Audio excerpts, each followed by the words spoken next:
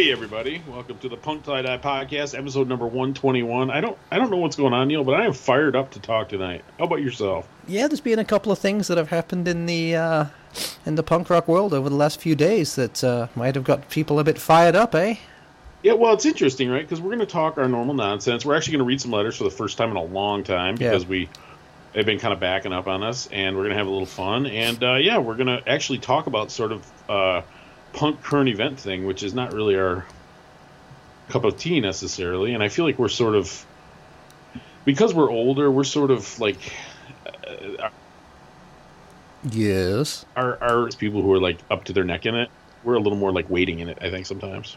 Well, also I think being older gives you a sense of not distance.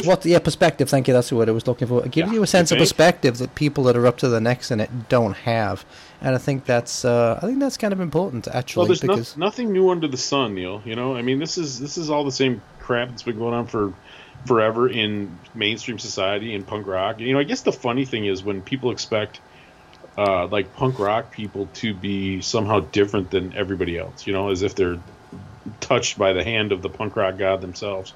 Well, I was talking. I mean, we had that fucking mammoth phone call on Saturday with our friends, right? Wow, that's a show unto itself. That was, man. That would be a 12-hour show. I'd go off for 2 hours. I think it was about a 9-hour show, but yeah. Dude, I go off for 2 hours and come back, and those guys were still at it. They were still talking. I was on 3 separate times, and I think I accidentally butt dialed once or twice. Yeah. But see, now I've forgotten what the very important and very intelligent point I was going to make. Oh yeah, we were talking about how I was saying how punk rock used to be dangerous, and that was the way I liked it. It was probably that way for you too when you first got into it. You were kind of not scared, but you were kind of apprehensive or something when you go to a show when you were younger, and you felt like you had to earn your stripes and all that kind of stuff, right? And it was a dangerous time, and I much preferred it. But we can talk about that in a bit, because that came up because of that Masked Intruder show I went to. So we can talk about that in a little bit. Okay. If you'd like. Anyway, sure. It felt dangerous because they're fake thieves and you're afraid they're going to steal your wallet? No, I was going to say it was just the opposite. And that's what I kind of missed it, because it was so goddamn safe. Very you know mainstream, what I mean? Mainstream. Yep. Well, it's funny because like a punk rock, what we consider a punk rock band is playing at a mainstream festival. It wasn't a punk festival. No, it wasn't. Well, I don't. Somehow, I don't imagine punk rock bowling is going to feel particularly threatening. Dude. It was a street festival. Yeah, no, I think punk rock bowling will. No, I know Riot Fest doesn't. Well, the only thing threatening about Riot Fest is the prices in the neighborhood. Yeah, exactly. The price of beer. Listen, Neil. I want to remind everybody again. We still have stickers. As a matter of fact, Neil got a bunch more stickers, so we are rich in stickers.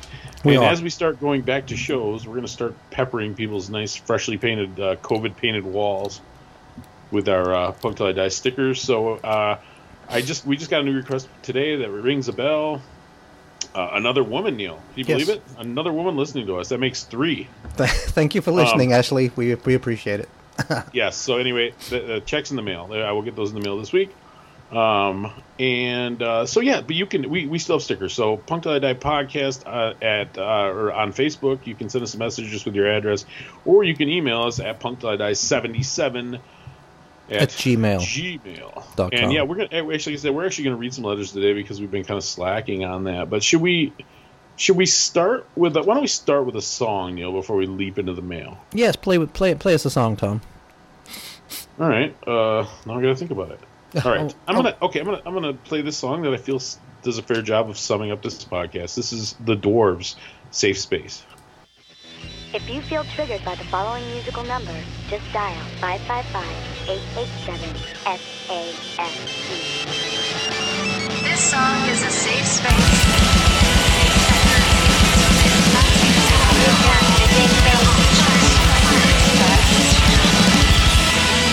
I got nothing but corrupted and I love you, girl. You are my wheelchair where you make my toes a curl. I feel sensations that I have not felt since my spinal melted leather safety belt. This song is a safe space. This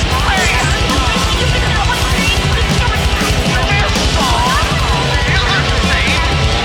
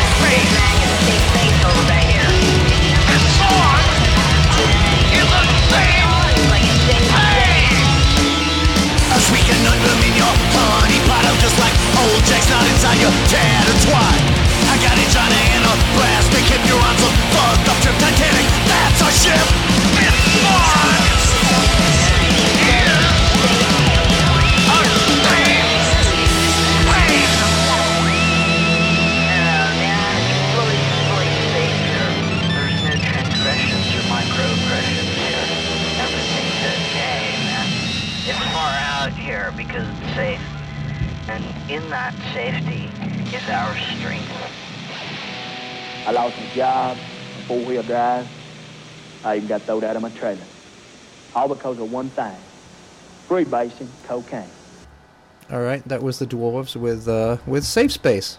Yes, that's... Gotta love the Dwarves, man. Very, very much politically aligned with the people who would cancel them and are always poking the bear that is political correctness. Mm-hmm. Now, what was the last album they put out? It was that one, Take Back the Night. Oh, I remember. I love that song. Take Back the Night was a great song. It's a great album. It does poke the bear that is political correctness. It's just a constant, like, stick. But, you know, I think they're one of those bands that it's not like they're wealthy, you know, it's not like they're gonna, you know, them getting canceled is not gonna lose them any fans because nobody who would cancel them was listening to them anyway. Have they ever been in trouble for anything? I mean, with the internet police. I mean, with the fucking purist police. I've ever been accused of any. Well, it's not true because didn't the bass player like have a bunch of guns and a bunch of drugs and was like holed up in like against the cops for like a day or something? Oh, that's not going to get you cancelled by the punk rock Puritans, is it? Nick Oliveri. He had a gun, you know. Oh well, yeah, but that's a minor thing, you know. Maybe he said boo to a goose once, and that was upsetting. Yeah, it's pretty funny. But anyway, yeah. But as far as like Blag, the main guy, he ruffles some feathers, but I haven't heard anything. You know, I haven't heard him accused of actually anything bad. So anyway, I'm sick of taking people's word for being accused of things without. Yes. But anyway, we'll talk about that later. This is a later conversation. So I'm going to start out, Neil, by reading a letter from our friend Brian. I think he's in Virginia. He's written to us before. We talked to him on episode 100, I believe, right? Yes, we did. Brian B. We'll call him. Yes.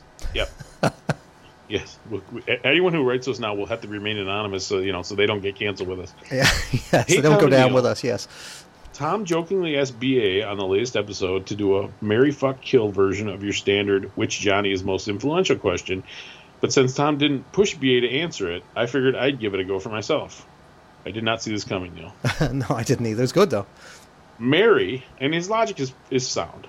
He would marry Johnny Rotten. From all reports, he's been a wonderful caretaker for his wife Nora as she goes through Alzheimer's, so you know you'd be cared for. And he wouldn't push a diet on you. He cooks with butter. Indeed, he does. He does. Seems like he's put on a couple of pounds, but haven't we all? He would fuck Johnny Thunders. He was a New York doll, and that's basically like a blow-up doll, right? I don't know about that, Brian, but I do think he was definitely from the drugs and sex and rock and roll school of thought. And you know there'd be more drugs than just Viagra. He would kill Johnny Ramone by default. At least he'd get a giant tombstone out of the deal. Johnny has an awesome giant tombstone, if anyone doesn't know that. You can even watch horror movies next to his grave every year to remind yourself of the good times you had with him, stabbing him to death.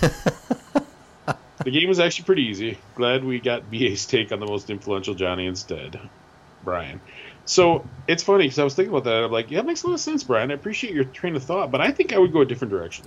And I guess this shows me for the scum that I am, because I agree with the Johnny Thunder sentiment, but I think I would go with Johnny Ramone in the Mary spot because he was the one who made sure everybody got paid and made sure the Ramones could survive. I'm like, I need a sugar daddy more than a caretaker. Well, if you have enough money, you could pay for top quality care, Neil. That's my take on that. Well, he made sure everybody got paid except for Richie and Marky, I believe, right? Yeah. Well, whatever. They're drummers. Yeah. Just thoughts? Have you thought this through? Were you as fixated on this as I am? Did you think this through, Neil, or is this am I on my own here? Well, the fuck, marry, kill thing was kind of an American thing. That thing kind of passed me by. I mean, yeah, it's been an American thing for the last, 30 years, though. I mean, since you've been here. I guess. Yeah, I don't know. Yeah, I've never really played that game, to tell you the truth. Maybe I'm going to back out of this one. There you go. You know, but what I do want to say is you might have more dignity walking away from it.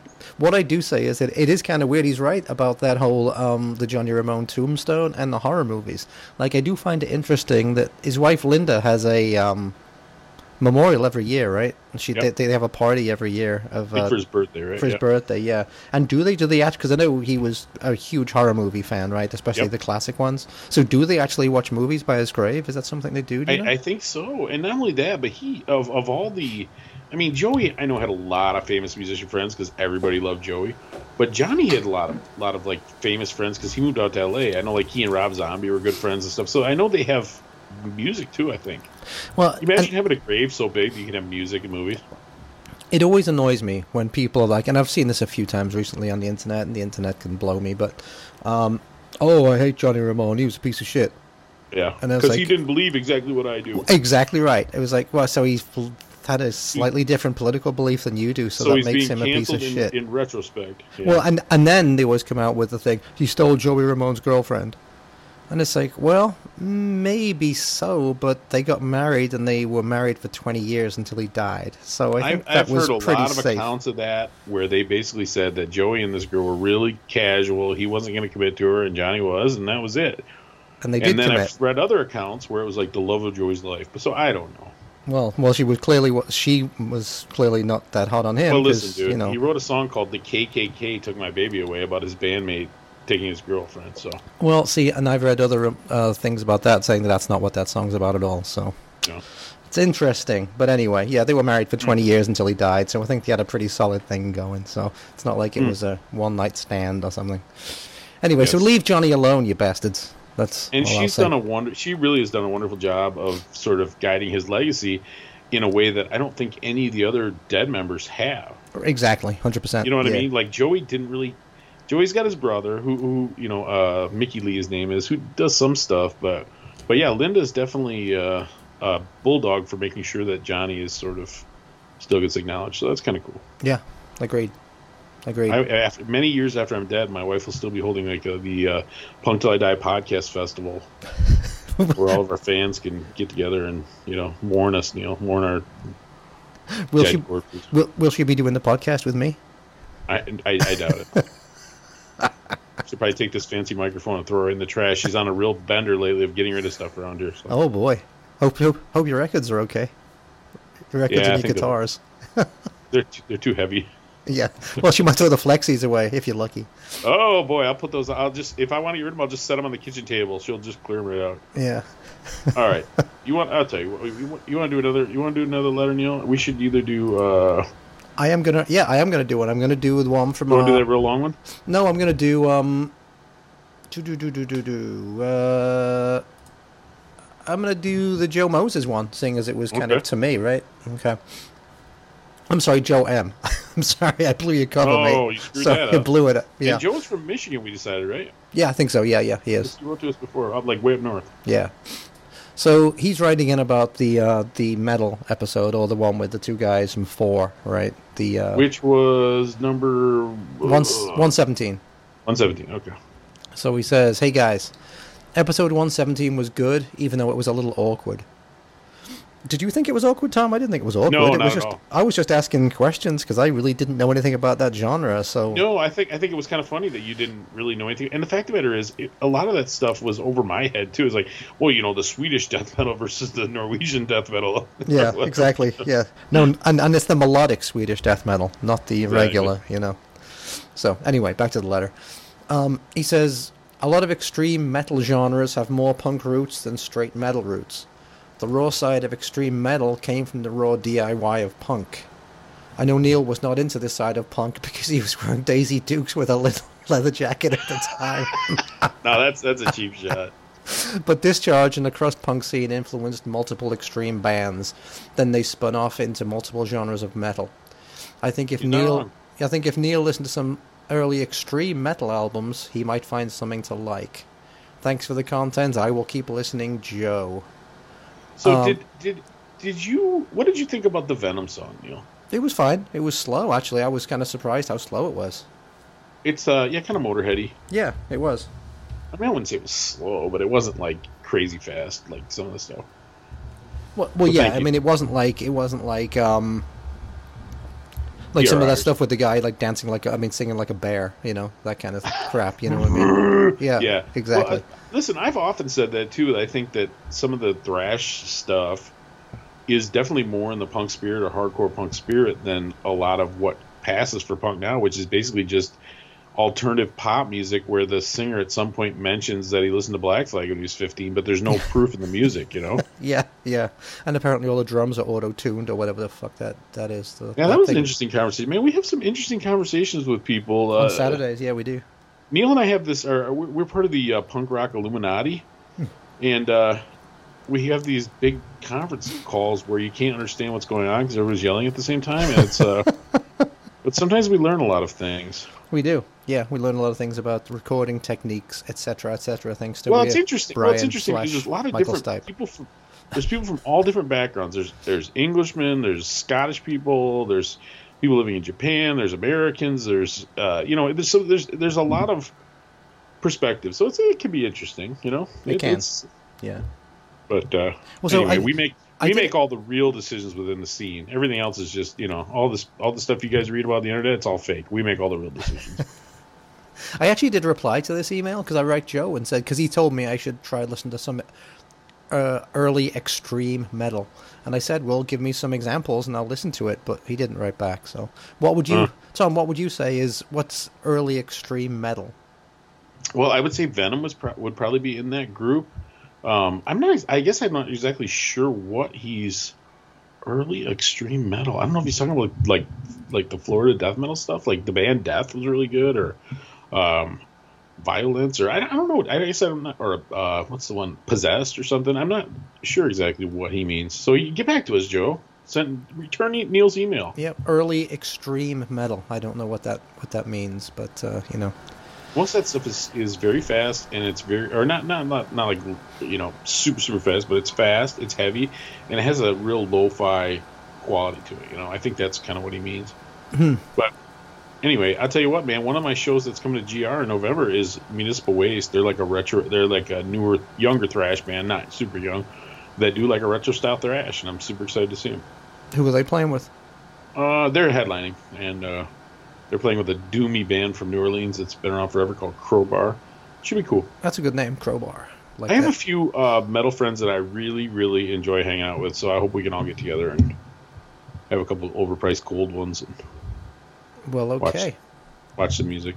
Well, I'll tell you what, those friends of yours, they sound like Society's Rejects, and that leads me into my first song tonight. I mean, some of them are like CEOs and stuff, Neil. They're doing pretty well for themselves. Listen, I'm doing a tie-in to my song, all right? I know, I'm just kidding. They're all losers. I had the perfect sync up right there. Listen. So this is going to be the Mau Mau's from England from 1982 with their first single. This is Society's Rejects.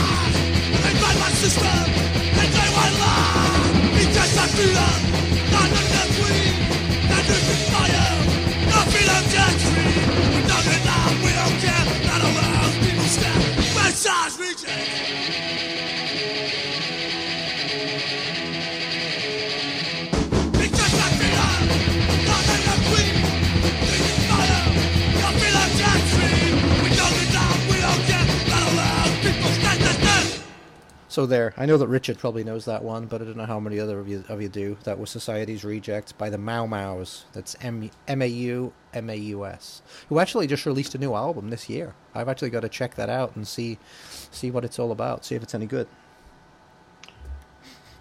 There you go, Tom. Well, don't sound like you're believing me there too much. Well, no, I'm looking ahead to the next letter. Okay. Oh yeah, this is a long one, buddy. Yeah, good luck with this one. Well, this is a two-part letter. Do you want me to just read the first part of it, or should we read the second part too? Hold on a second. Let me find this thing. And we have our friend Andrew who wrote us two very long letters we haven't read, but they're so freaking long. Andrew, you're killing us with the length. Oh yeah. Carl. Oh no, definitely read the DRI one, Tom. Well, this is a two-part letter, so I'm actually going to read the second half of it first. It starts out also, and I don't want to sound like the guy who always complains, because I really do love your show, but here goes. And it's funny, because Carl does complain a lot, but I kind of take it from him he's from Seattle, Carl from Seattle, he was on episode 102. but I take it in good stride from it because I do take it as constructive criticism, or like he's kind of in our little family. So when he criticizes, I know it's not like malicious. It's coming from a good place, Tom. It's coming from a place of love. It's coming from a good place, even if he's constantly pissing and moaning. It's coming from a good place. Son of a bitch. All right. Also, I don't want to sound like the guy who always complains, but I really do, because I really do love your show. But here goes. I like Taylor and Jeremy. They were actually fun guests. So these are the guys from Four, the band Four we had on again, the metal guys. As opposed to the dudes from, oh boy, I don't want to say the band name. Yeah, you do. I'm going to say it then. Because that's something we have to talk about. It's something we have to talk about. We're not talking about it right now. We're holding off on that, Neil. I have my reasons. Come on. You're fucking editing us, man. What are you doing? Okay. As opposed to the dudes from Rhymes with... Smaramites. As opposed to dudes from Blank and had a sense of humor and didn't leave a bunch of dead air. I also like metal, although Florida metal is pretty shit if you ask me. The only thing I didn't like was that they claimed to have started this punk band to fill in the great void that the entire genre of punk has left us over the last 20 years, since according to them, nothing new and exciting has come out since The Offspring. I don't remember them saying that. They did, actually. I do remember them saying that. Wow. Yep, they did. I can't believe I let that slide. I must have already been moving down to the next question in my brain. And I'll say this. I actually like their band, or at least I don't hate it. But it sounds exactly like all the generic core that they've supposedly come to save us from. And when they got to the part about doing a Pennywise cover, I nearly shit right in my pants. How much more generic can you get than covering a Pennywise song? The most generic of generic SoCal bands to ever exist. Anyway... As I'm sure you can see, I'm quite upset, even though I like those guys. Someone just needs to take them down a peg or two. If you guys would like to chip in and buy me a plane ticket down to Tampa, I think I'm just the guy to set them straight. I bet Mike the mailman would normally be willing, but he may not want to sully the office of mail carrier, which I'm sure he holds in the highest regard. So I'll give you guys a couple of days to get your finances in order, and then you can cut me a cashier's check for the ticket. I only fly first class, by the way. Of course he does. And I like to have a few top shelf drinks at the airport bar before boarding any flight. So please include an allowance for that. Sincerely, Carl. Well, thank you, Carl. That's very fun. Yeah, that's a good one, man. Write in more. That was funny as fuck. Do that. You should. You got a message. You got a message from Mike. You want to read that? You want to read that real quick because it's real short, but it's pretty funny also. Or you want to save that? It kind of harkens to the thing we're going to talk about later, but I can if you want. I mean, all right. No, well, I'll tell you what. I'll read the, because you know what? It's good to get different perspectives on that. So I'll tell you what. This is the first letter from Carl. This one is pretty funny. I know there's a few of you that are not only listening to the new episodes, but actually going back and either trying to catch up on the ones you missed, or kind of listening to them again. I think I have one friend who said he listens to the new one every week, and then he listens to one old one every week. Oh, that's cool. And now we officially have enough stuff out there to keep him entertained, which I appreciate that. But anyway. Hey, fellas, how's it going in the Midwest? Just kidding. Who cares? Anyway, I went back and listened to the Todd Evans episode. Neil, do you remember what episode that was? 30, maybe? I don't know. Keep on. I'll look it up while you keep on reading. Back and listen to the Todd Evans episode again. Tom mentions a story about an incident at a DRI show at a club in Detroit, which he claims doesn't paint him in a very good light, but says he'll tell it later. Now is the time. I think this story needs to be told on an upcoming podcast. This is all for now, fine sirs. So my brother and I and my friend John, who I've probably been to more shows with than anyone other than maybe my pal Scott, who you know. Yep. Those are the two guys that I've been to the majority of my shows with, and it's hundreds. I couldn't even tell you how many. It's with John. It was strange because he had got tickets for everything. So there's some really, really amazing shows, some really, really shows that I didn't care about. I just went to hang out with my buddy. So, but we really were excited to go see. And this had to be around 2000, maybe early 2000s, 2001, 99, somewhere in that era. We were going to see DRI one night, and then we're going to spend the night in Detroit, and then go see Suicidal Tendencies the next night, same club. The Great Club. Uh-oh. Did you close it, Tom? Did you do something bad and get the place closed? No, it's amazing. I just it slipped my mind. It's like the most notorious club in Detroit. It's such a dump. It's on the east side. What is wrong with me, Neil? Well, you can't remember the name of it? I can't remember the name of it. It's not Blondie's. Blondie's was the other one. Anyway, it'll come to me. But it was an old theater, and it was a really grand theater at one time. You could tell it was really fancy. Had heavy, the heavy velvet curtains and all that. but it become a total rundown dump, you know. And 50 years of or 100 years of people smoking cigarettes in there and dumping beer all over the carpet didn't help. So we go in there on Friday to watch DRI, and this club was also famous for doing that thing where they would basically do pay to play. So it'd be like 8 opening bands. Okay. Which is always amazing, right? And so we wait around, we watch all these horrible opening bands, or some of them at least, and then DRI comes on, and there's a bunch of Nazi skinheads in the pit. Oh. Which, whatever, you know. I don't know why we went down on the floor, because we're stupid. I don't know why there'd be Nazi skinheads at a DRI show. That just I seems know, kind of because odd they're to me. they're very liberal politically. Well, it's Detroit, man. Detroit's its own animal, you know? Mm-hmm. So my friend John's glasses get knocked off. So he reaches down to get them, and one of these fellows decides to kick his face like a football. Oh, shit. With their combat boot. Mm-hmm. Just mashes his face. So it's like, holy cow. So up to this point, we're doing fine, right? But this is where it actually gets, where the sort of embarrassing part starts. So we get him out of there, out of the pit, and we get up above, and he wants to leave. Mm-hmm. And my brother and I, we don't want to leave. We didn't really understand the extent of his injuries, I don't think. His nose was broken. Oh, okay. But, you know, my brother and I, we're borderline rednecks, you know. We grew up in the country. It's like, just suck it up, man. They only play for an hour anyway, you know. But anyway, he needed to go to the hospital. So the that's number one element that paints me in a bad light, is that I was more concerned about watching DRI, who I've seen like 15 times. Nice, yeah. Let it to self. Never get injured when Tom's around. Well, in my defense, I probably hadn't seen them 10 times yet at that point. Okay.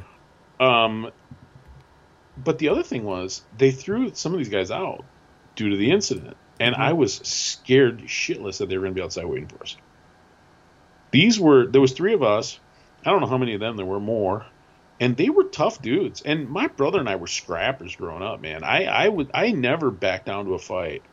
But I was scared. And that's shame number 2. Here's shame number 3. We finally get out of there. We don't know where we are. We're on the east side of Detroit. And we got to find an emergency room, right? This is pre-GPS or anything like that. Sure, yeah. We're just like, what the hell? So we end up driving like 10 miles to an emergency room. We didn't know where any of them were, and anyway, I guess in hindsight there was one like right around the corner. But so we take him to the emergency room, and we drop him off and kind of get him set up. Well, it's going to be a while. We don't know what's going on. My brother and I are sort of restless. So what do you think we did, Neil? Take a guess what we did. You went to a bar, got drunk. We went to a liquor store, and we sat in the hospital parking lot. Drinking beer while our buddy was getting stitched up. So there you go, Carl. Well, there's no shame in that. I mean, what were you supposed to do? Help hold him down? Well, it's funny, right? Because I just don't feel like it's, you know, my finest moment as a human being. I mean, I didn't assault anybody. I didn't commit a felony or anything. I just, like, my compassion was second to my wanting to drink beer and watch DRI. Well, there actually was a felony committed there, because I'm sure you drove home after you'd been drinking in a parking lot. Is that a felony? It's something. And listen, dude, on the east side of Detroit, if you're not actively murdering someone, you're not really going to get the police attention. Yeah, true. But it just bothered me so much. I can't think of the name of that club. I went there a few times. Well, I just looked up punk clubs in Detroit. Hold on. The Aruba Palace. No, it was more of a metal place, really. Bookies Club. No. Clutch Cargos. No, that's Lily's. What's that? Lily's. You keep cutting out when you say that. Say it one more time. Lily's. No, that's not it. These are old-timey ones. New Miami. No, I've been to the old Miami, though. See, these are all, like, old-school venues. Well, it's an old-school one, too. Look up metal venues. Okay. All right. Hold on 1 second. I just, Neil, you know, I always wanted to go on Jeopardy. I'm a really good trivia guy. Mm-hmm. Like, I go to sometimes play bar night at the trivia. Whenever, you know, we get together at Christmas, everybody wants me on their team for trivia. But my mind has gotten so soft, I don't even know what to do. Anyway, cry for help in a world gone mad. Is it still open, this place? Yes, it is. Harpo's? Harpo's. That's it. Okay. It's on Harper Street on the east side. Because the DRI showed. There's one here that says, hold on, there's one here that's the story of Harpo's, Detroit's most notorious metal club. There you go. Yeah. Well, we've played a song before for a band called the Feisty Cadavers. And I know it's come up a couple times with guests because the Feisty Cadavers were a beloved kind of gothy, punky metal band from Detroit. And the singer was carjacked and killed in the parking lot at Harpo's. Or was it Blondie's? No, I think it was Harpo's. Anyway, see, I'm struggling now. But anyway, DRI did not draw a lot of people, so there was virtually no security. Now, the next night, so my buddy had to go home, right? So we actually dropped him off. It's a 3-hour drive. Took him home and called up another buddy of ours. Said, hey, we got a free ticket to see Suicidal on a Saturday night. I want to go, absolutely. So we picked up another buddy and went back and saw Suicidal. But so he didn't want to go out again after that? I mean, because a broken nose wouldn't keep you out. I mean, that sucks. He lost his will after that. Yeah. And it was really a much different show for Suicidal because, like I said, there was so much security there, and this place was just notorious for your car getting broken into. I mean, you're almost better off just leaving your windows down. Yeah. Because at least then they don't get smashed, you know? Yeah, I mean, I know there's neighborhoods in Chicago like that. Well, that happened. Yeah, that happens. I went to see. I think it was Face to Face. We went to see it. It wasn't Subterranean. It was that one under the train tracks, which I'm blanking on the name right now. But Neil, between the two of us, we can't remember anything today. Well, my friend Jason, his wife came with us too, and she kept her bag in her car. For some reason, she left her handbag in the car. Oh, and so when we came back out, sure enough, the window had been smashed and her bag was gone. I guess $1,000 handbag or some shit. I don't know. So, but yeah, that happens, I guess, right? Oh, $1,000 handbag. Bad idea. Yeah, especially he's parking under the train tracks. I guess it's actually pretty close to Cobra Lounge, but it wasn't Cobra Lounge. Okay. I think I know what you're talking about, but I can't think of it either. All right, listen, let me play another song. Play another song, buddy. All my songs today are sort of mildly offensive, picked out sort of randomly while I was taking a dip in the pool rather than taking a shower on this hot late July day. So I'm going to play a Meatmen song. Okie dokie. And this is good. This is later era Meatmen, which is like 25 years ago still. But this is later era Meatmen, mid-90s. This is the title track from their album Pope on a Rope.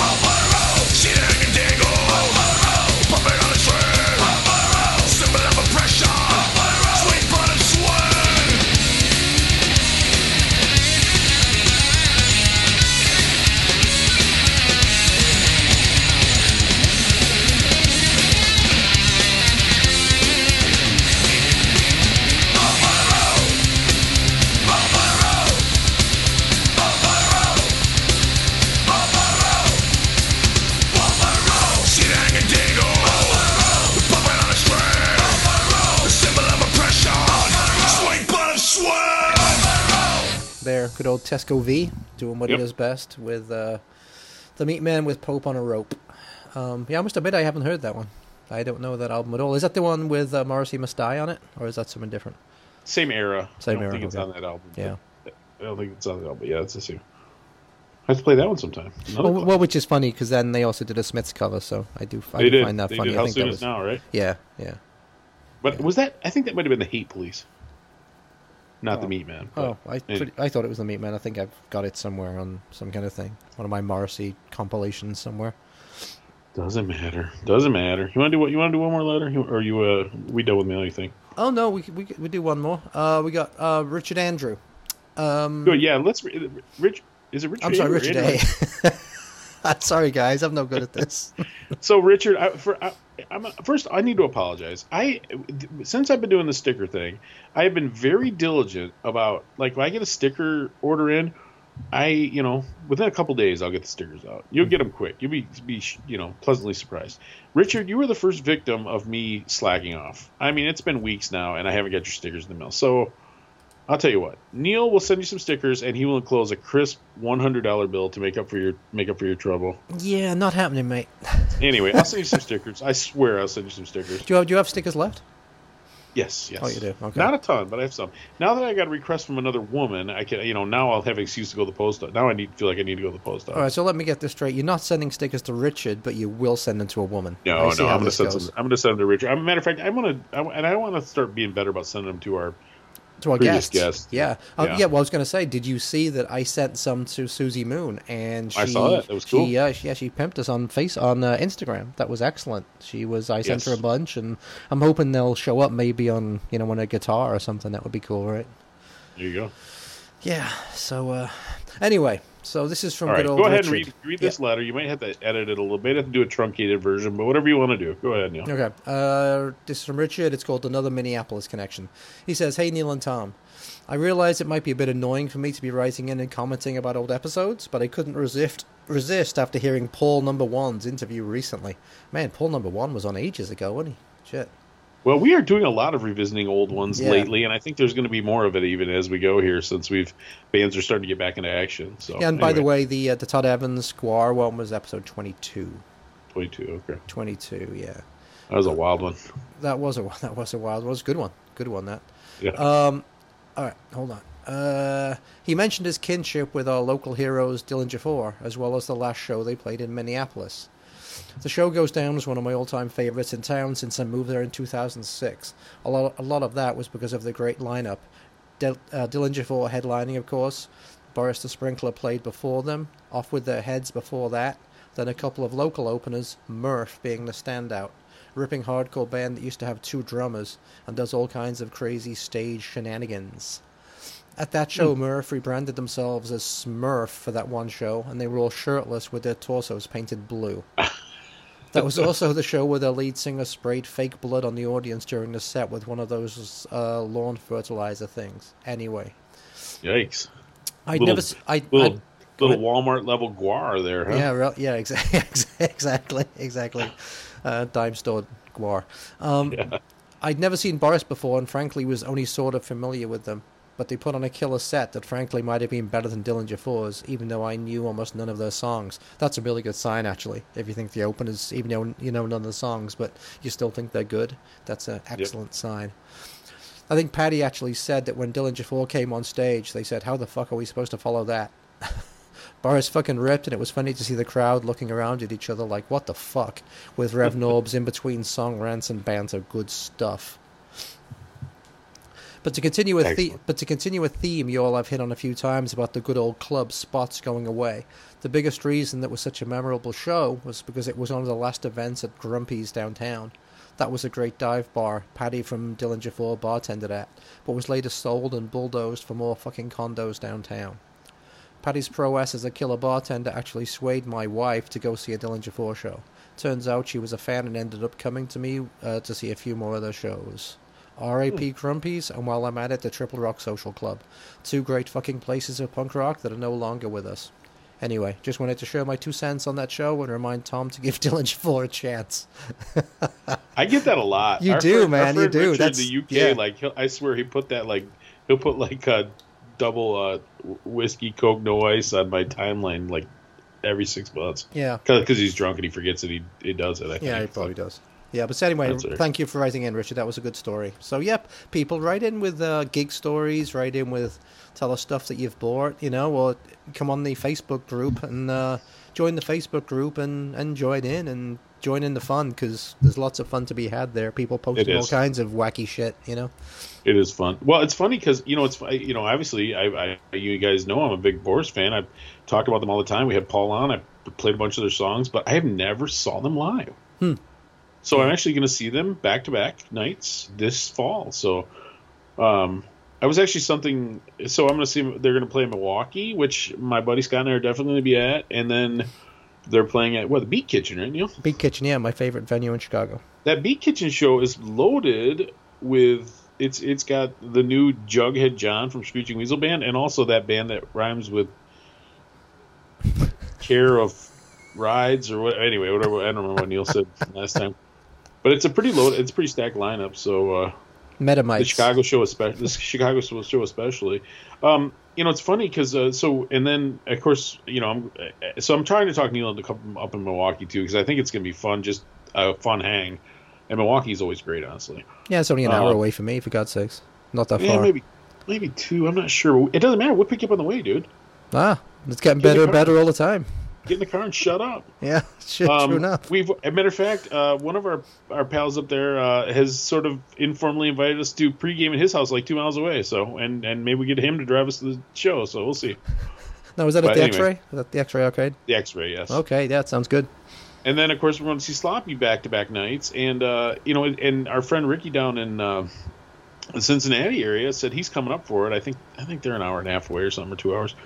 And he said, what about a meetup? So I think we're actually going to do, we're going to have some opportunities to meet up with some folks and drink some beers and, have a good time. So the Indy one is sort of already in the works, but we could certainly do Chicago or Milwaukee. So if anybody's interested in that, shoot us a message. We'll tell you where we're going to be. We'll just have a few drinks. And I mean, the fact of the matter is we're going to be sitting at some bar somewhere before the show either way. So is he coming up? Is he coming up for the Chicago show or the Indy show? Which one? Who's that? Ricky. He said Ricky was coming up for one of the shows. Which one? He's coming up for the indie show. That's okay. And I know our friend Matt, of course, is going to be down there for that. Anyway, it sounds like a few people are going to make it to the indie show, so worth doing. You might have to come down there with that to us too. I think it's about 3 hours past Chicago, but yeah, I don't think I'll be doing that one, but I might go to they're playing Milwaukee as well, right? They are, but they're playing Milwaukee on a Monday night. Gotcha. Okay. Anyway, we'll figure it out. Yes. Scott and I think hashed it out. I think we will be going to see Sloppy Seconds and the Cheats in Maryland. Next month, you are going to do that? Okay. Yes, and also I believe if everything works out well, you're going to be hanging out here locally with us, and we're going to hopefully go to a show and do some stuff too. So. Yeah, I'm planning on as of right now. Anyway, I'm planning on driving up there the weekend of August 6th. So. Yep. Up to lovely Coopersville. Oh, you said it. Well, I've never said it, Neil. Well, I've said it's the home of Del Shannon. It would only take about 30 seconds of research. These people are too lazy to Google. Like, who's Del Shannon? But of course, all our listeners are old enough that they would know who Del Shannon is. So, pretty much. Yeah. Sorry, Tom. I blew your cover there, buddy. Blew my cover. That's right. You're gonna have to get your 45 out. I'll sit on my front porch with my shotgun. Yep. Come see me. All right. Get those skinheads up there. They're all probably fucking lawyers now. Play another song. All right. And then let's get to the elephant in the room. Okay. I'm going to play a song by another English band. I'm in a early 80s mood today, I guess. So this song is dedicated to those Detroit skinheads, friends of yours. This song is called The Blood Is On Your Hands by The Instigators.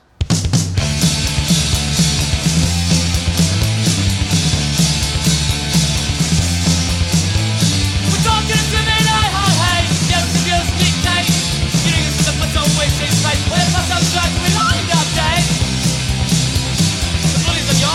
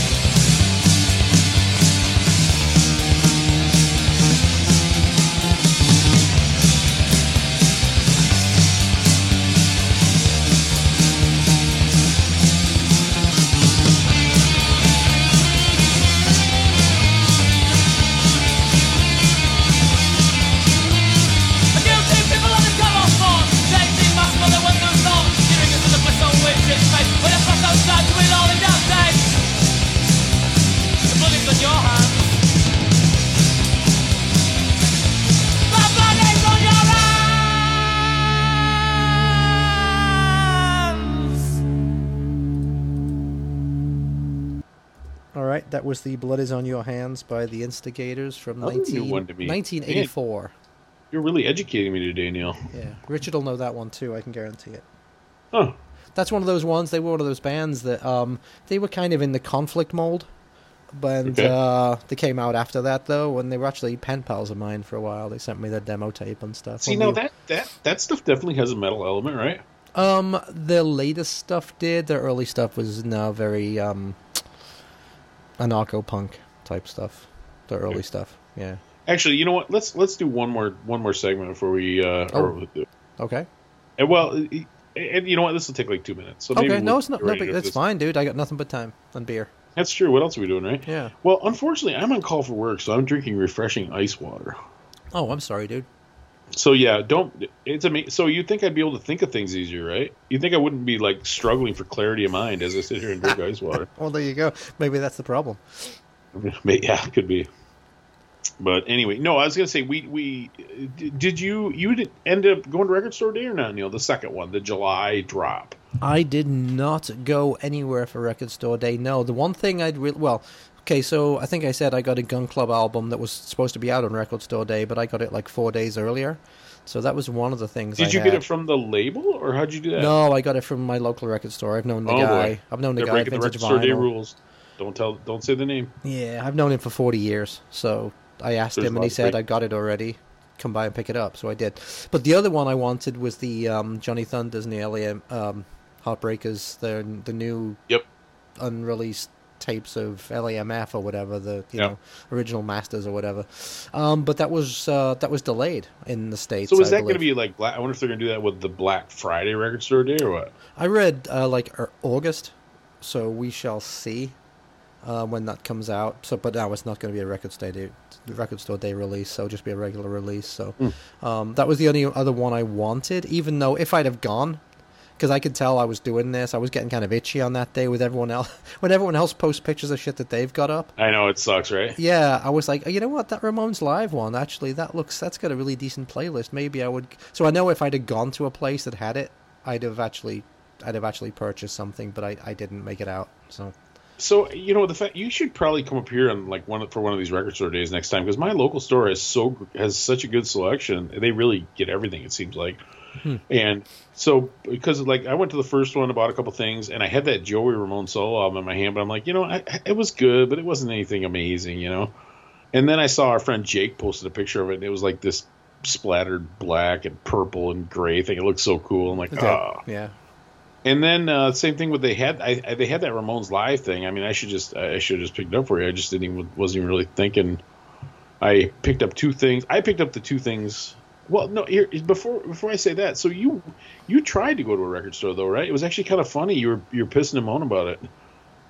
I was. You went out to dinner or something, and then you tried to go to a record store. Oh yeah, that's right. I did. Holy shit! Yeah, you're right. Thank you for reminding me. Yes, I went to the Duke of Perth, my favorite place, and the place. Hey, listen, for all you, I think I said this before, but for all you Punk Till I Die trivia fans, when we do our trivia show, the first place Neil and I ever met, physically in the flesh, Duke of Perth. Yeah, Duke Chicago. of Perth on Clark Street. We drank beer and ate fish and chips. It was good. We did. Most excellent. But anyway, there used to be one of the branches of Reckless Records. Used to be just around the corner. And so we got done eating and drinking, and I was, half cut, half in the bag. And I was like, oh, you know what? Let me go and see what they've got left for Record Store Day. So we walked like the 2 or 3 blocks. I walked the family up the street. So, the record store's up here. It's up here. It had gone. I guess just before COVID, I guess that branch closed down and opened up somewhere else. So I actually didn't end up going to a record store, even though I meant to. I was going to say, is it like you were too loaded and you were just like a block off and you missed it, or like? No, it moved. The branch or the location I was going to had closed in like April 2019, and something like that. Whatever. And it became 2 different Starbucks. No, it was. I was like, this looks like what it used to be, and it was like a pet sanctuary or some shit. I don't know what it was, a pet store or something. And I was like, well, that looks like what it used to be. But anyway, yeah, that one had moved onto Belmont somewhere. So I didn't end up actually going to work. Thank you for reminding me of that. My hopes were dashed. That painful memory. But what I was able to do was post a bunch of Punk Till I Die stickers on some of the lampposts around there in Boys Town. Yeah. There you go. So there you go. Well, so what did you get? I did run out. Well, it's typical, like Saturdays. My wife usually works me on Saturdays if she can get some work out of me. And then I don't remember what happened. It started to rain or something, and I just like, oh, I might as well. Or she had to go somewhere. I'm like, oh, I might as well run out for a minute. And I ran out for a minute, and they had both of the things that I kind of like focus on a couple things, And this time it was the Lillingtons reissue for the Back Channel broadcast, which is on lovely white vinyl, and then a classic from 1986. It's been in and out of print, but it's been really dodgy over the years, and that is the Cro-Mags' Age of Quarrel, their first album. And that one I got in like a cool red-black thing, and that one was actually a little controversial, right? Because the band's and I think we've talked about this in a previous podcast, but the band said, yeah, we were not getting paid for that, don't buy it. So I did feel a little bad about it, but by the same token, what are you gonna do? Throw these things in a dumpster? So who put it out? If it wasn't it was Rock Hotel. It was the original label that put it out. But how did they do it without permission of the band? I have no idea, Neil. Don't ask me how these things work. You know why? Because the band can't afford to sue them, probably. I think that's how things work now. Well, I thought maybe it was one of those things, because I know that the singer and the bass player were at odds, so I was wondering if one of them said yes and the other one said no or something. Yeah, well, it's funny, because John Joseph kind of had control of the band for years. After John Joseph left, Harley had control of the band, and then John Joseph seemed to get control of the band, and now Harley has control of the band again, and John Joseph has another version called, like, Cro-Mags JM or something. Oh, that's right. Yeah. It's like freaking REO Speedwagon, right? Yeah. There's competing versions, like Foghat. Like Sham 69. There you go. There you go. Yeah. But yeah, so I got that, and I'm actually real glad to have that. I love that album. I like the first two. The second one Harley sang on was called Best Wishes. That one was really good too. It's hard edge stuff. Good stuff. How was the sound? Good. Sounds good. Yeah, okay. And the Lillingtons too, but the weird thing about the Lillingtons album, so that came out in like 06 or something, I think. That was like their fourth album or the third or something? It would have been the third, right? Full length? Because it was Shit Out of Luck and then Death by Television, I think that. But anyway, it doesn't matter. It had been out of print for like 20 years. It was, color, came with a poster and all that. The color's white, which is not my favorite. And the poster, it's cool, but it's one of those, remember back in the day at all the clubs?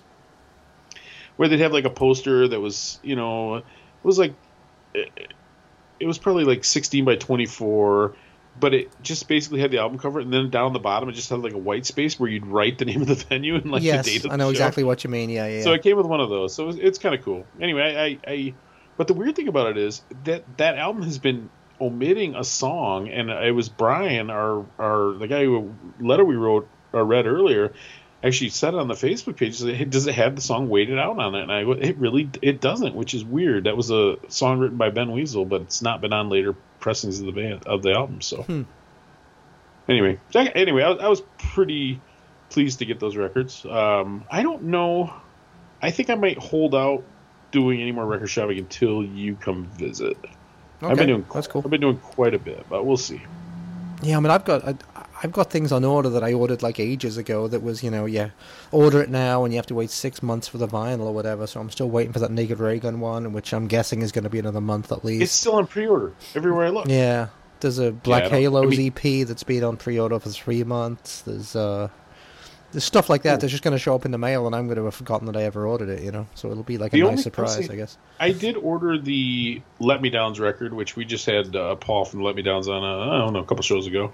Might have been the last one, actually. Last show. Oh, you ordered it, okay. Well, but here's the other thing. Boy, this is totally off the topic, but my wife yesterday was going over the credit card statement. Oh, boy. And we got hacked. Oh, no. That sucks, dude. So somebody bought... So, I know you hate the discount. Somebody bought some psychobilly? I don't know who that could have been. I know you hate discount airlines, so... I know it wasn't you. But no, somebody bought like $1,000 worth of Spirit Airline tickets on her credit card. Wow. So, and she called the card, and they're taking care of it all. And a bunch of, like, Apple apps, like from the iTunes store. Oh, no.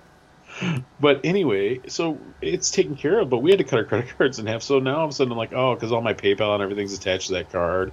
Amazon's attached to that card. I'm like, we're probably going to save a buttload of money. Dude, I know exactly what you mean, because my card didn't get hacked, but it didn't work anymore. I guess I'd had it for so long that it didn't work when I try and swipe it. So I had to order a new card, and that took nigh on 2 weeks to get here. And so for 2 Yeah, weeks... they're saying up to 10 days. It's insane. Yeah, I mean, yep. I got to get gas. What am I going to use, cash? Well, exactly. So I had to borrow money off my daughter to buy gas. I felt like such a scumbag. But yeah, Well, see, you don't realize how many things, like you just said, you don't realize how many things are attached to your credit card. Because I was like, oh, shit, Netflix was suddenly like, your payment was declined. Hulu, your payment was declined. You know, all this shit. Dollar Shave Club, dude. I mean, my razors. Oh, no. To shave my head, dude. Yeah. Anyway, well, that sucks. It kind of sucks, but I mean, and I'm like, airline tickets? I mean, aren't those something you really have to have your proper name attached to? Isn't that really easy to trace back? Well, you can. Well, of course, you can buy airline tickets for somebody else.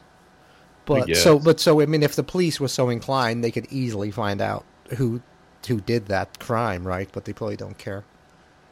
Well, anyway, as long as I don't have to pay. But yeah, in the meantime, I can't really buy any records or anything, or probably my wife. She probably like made fraudulent charges so I could lose my credit card. Are you sure it wasn't Richard? So I didn't have to.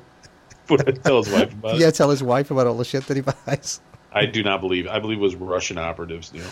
Well, that's what they said. You know, remember when my whole identity got hacked? It was more than just my credit card. They applied for false unemployment in my name, and that happened right. It was so bad, dude. It was right before I went to England to deal with my mom dying. That's nice. And my fucking identity got stolen that same week. So like I didn't have enough to worry about, right? So. But yeah, and they were having this shit delivered to our address. So again, it would have been easy enough for the police to just go to this like $400,000 townhouse in one of the westerns in Wheaton or something. But when I reported it to the police, they said the same thing as you. Said it's Russian operatives. They've traced all this stuff back to some group out of the Soviet Union. Oh, not the Soviet Union. Jeez, I aged myself there, didn't I? Soviet Union. Neil, they're coming back. Yeah, Russia. Yeah, so there you go. How did we get talking about that? I don't know. I'm going to play another song, and then we're going to talk about the elephant in the room. Elephant in room. Okay. Go. And I'm not just talking about myself laying here with no shirt on with the fan blowing down on me in my bedroom. My pillow fortress of solitude. Dude, I have to say, just let me say real quick, that phone call on Saturday, the last time you called in, where you were basically naked, it was most disturbing. I was wearing shorts. What do you want? I was in the pool. We didn't see that. All we could see was like the from like the moobs up. That was all we could see. It was most disturbing. Well, what are you gonna do? I was like, this teenagers present. Well, there wasn't, but you know. I have teenagers present, but you know what? If they don't like it, they can get their own house. Love it. All right. Listen, I want to play another Nobody song. I've been playing a lot of Nobodies. I think we're America's #1 Nobodies content podcast right now, and I actually hope we can actually increase on that in the future. Yeah, we're going to have something maybe. Something yeah, like that. should be soon. Probably if we can figure it out. Yeah. Probably next week, actually. Okay. So anyway, let's. This is from their last album, which was called Hussy. Came on in Rad Girlfriend, and it's called Sex, Drugs, Sex, and Rock and Roll.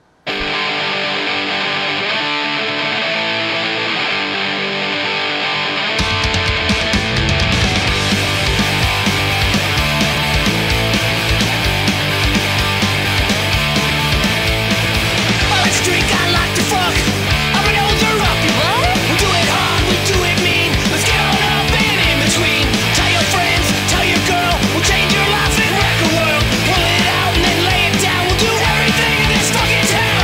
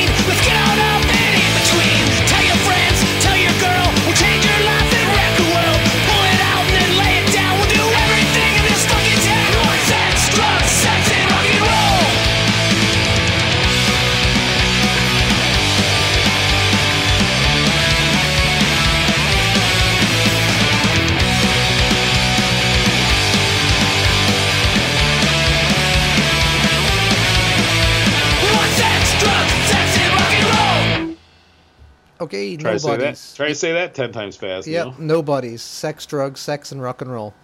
There you go. Which, of course, is a takeoff on the Enduring the Blockheads song, right? Sex and drugs and rock and roll, I guess, right?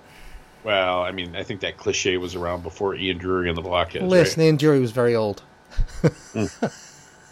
No? He was in Kilburn and the High Roads before that. He was doing Let's say stuff that's since one of those bands that like a lot of the old punks love, but they're really more like a pub rock band or something. They're completely a pop rock band. But they had a huge #1 over Christmas 1978 with "Hit Me with Your Rhythm Stick," which was a huge hit for those guys. Did you play that at some point? I think you did. I think you played that on a Christmas show. Maybe, I might have done. I might have actually done that. And he was I think he had spina bifida or something like that. He was like severely handicapped anyway, so it was kind of crazy, right? That he was singing in a band. He was like Mr. Burns. He's like all bent over, like excellent.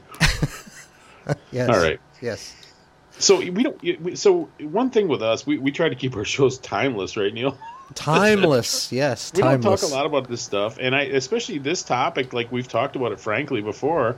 But, I think when we talked about it last time, I think is when our friend from Norway or whatever tried to, get me canceled by writing a letter to Punk News talking about what a creep I was. Yeah, what a lady killer creep you are, yes. Yeah, exactly. So, over the last week, the big news story, and once again, this is big news in small circles, right? Because Teenage Bottle Rocket is a mid-level punk rock band. They're well known. They're sort of big, but they're not like Dropkick Murphys, Offspring, something like that. Rancid, right? Rancid, right? I mean, the fact of the matter is, they work between tours, and they're not rich. So, right. So there was a podcast came out, and we actually have a kind of a degree of separation from that podcast, even though we don't necessarily need to get into that. But where essentially a woman came on and accused Ray of sexual assault. Is that too much simplifying it?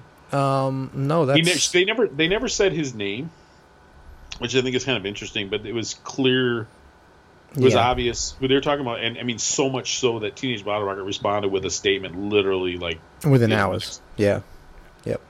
A singer from a punk band in Wyoming or whatever, Yeah. Yeah. And it was interesting. It's the interesting thing to me is people's responses, because there's three general responses with a little bit of nuance possible, but there's three general responses. The first response is, this guy is a piece of crap. I will never give him a penny of my money or never look at him the same again. He needs to be crucified. That's the first response, right? Right. The second response is, I don't care. I like the band. What do I care about his personal life? That's the sort of second response. And I'd like to think that both of those are sort of the extreme end of things, and that most of us are a little smarter than that and a little more capable of rational thought. And I definitely put myself more in the middle, where I'm like, well, let's, kind of try to analyze this situation a little bit before we jump to conclusion. Because everybody seems to need to make up their mind in the first 10 seconds of anything nowadays, don't they? That is the internet way, buddy. Yes, I guess. Yes, we make up our minds immediately, and then we stick to it even if the facts say otherwise. It's because disgusting. You see all these people, because you and I are in a bunch of different like punk groups on Facebook and stuff, we're literally like, an hour later, everybody's like, F Ray Rocket, he's a piece of crap, blah, blah, blah. It's just like, I mean... Yeah, I met him once, he was blah, blah, blah, blah, What is the point of that? I don't understand what the point of that is. Yep. I think we live in a world where people, like, drag... I mean, it's always been true, right? The bully is always the guy who has to drag other people down to make himself feel good. But the internet makes that so bad, doesn't it? Like, what do you accomplish by making that statement about what a piece of crap Ray is, a guy you don't know, to strangers? I mean, does that really give you a sense of empowerment? Well, a guy you don't know going on a one-sided story on a podcast that is specifically designed for this purpose. So the whole thing seems it seems extraordinarily fishy. And the Teenage Bottle Rocket response was by, I think it was Ray's girlfriend or wife, right? Who was saying, I was there, and some of this stuff did happen, but it didn't happen in this way, and this person has been stalking Ray and has been doing other stuff and this kind of thing. So there was clearly two sides to this story. Despite, that whatever. I don't know, and that's the point. I don't know, so I'm not going to make a fucking decision until I know more of the facts, or whatever. I'm not going to crucify somebody. To do that. You're either with us or against us, Neil. You have to decide right now. Yeah, we have to believe. This second. We have to believe every accuser ever. So apparently, within 10 minutes. I understand why things are so screwed up, because for years men could just be total jerks, do whatever they wanted, and there was virtually no consequence for it. But the fact that we've changed it to the opposite, where it's just guilty once accused, that doesn't make that just because things were screwed up before. It's terrifying. That is actually terrifying. Especially for a creep like you, Neil, who's always constantly unwanted advances on young ladies. Well, you've seen that movie or documentary, I should say, on like Netflix, or I can't remember which one it was, about that crazy hotel in Los Angeles. That's lots of into the tank or whatever. Yeah, and the internet detectives. The good old internet detectives there. They ruined lives, right? They ruined lives by saying it was some black metal guy from Brazil who'd written a song about killing a girl or something like that, and that guy had stayed at the hotel. And it stayed out. It turned out he'd only stayed at the hotel like a year before this woman had died. It was clearly nothing to do with it. And they basically hounded him into a fucking suicide attempt. It's just like, people just fucking relax and wait for the facts to come out. And and I don't care if you're the New York Times, the headline is huge. The retraction is in the back and tiny. Mm-hmm. So the sensation is in the accusation, not in the going through the trouble of finding the truth.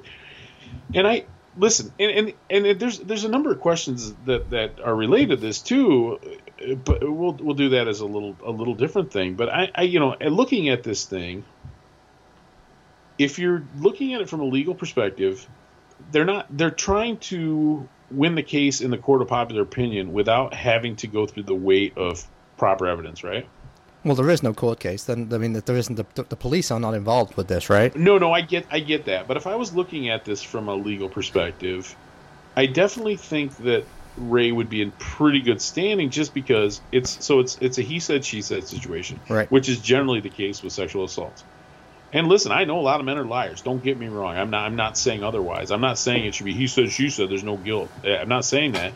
But in this case, it's he said, she said, and there is an extra witness on the side of him, which to me is a fairly heavy weight. And the other thing is, I think all the witnesses, probably Ray included, the girlfriend and the other woman involved, are probably fairly unreliable.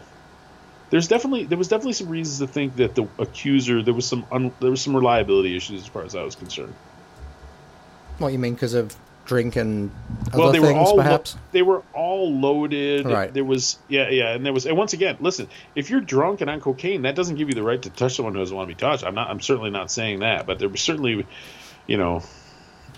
things seem different in the light of day sometimes.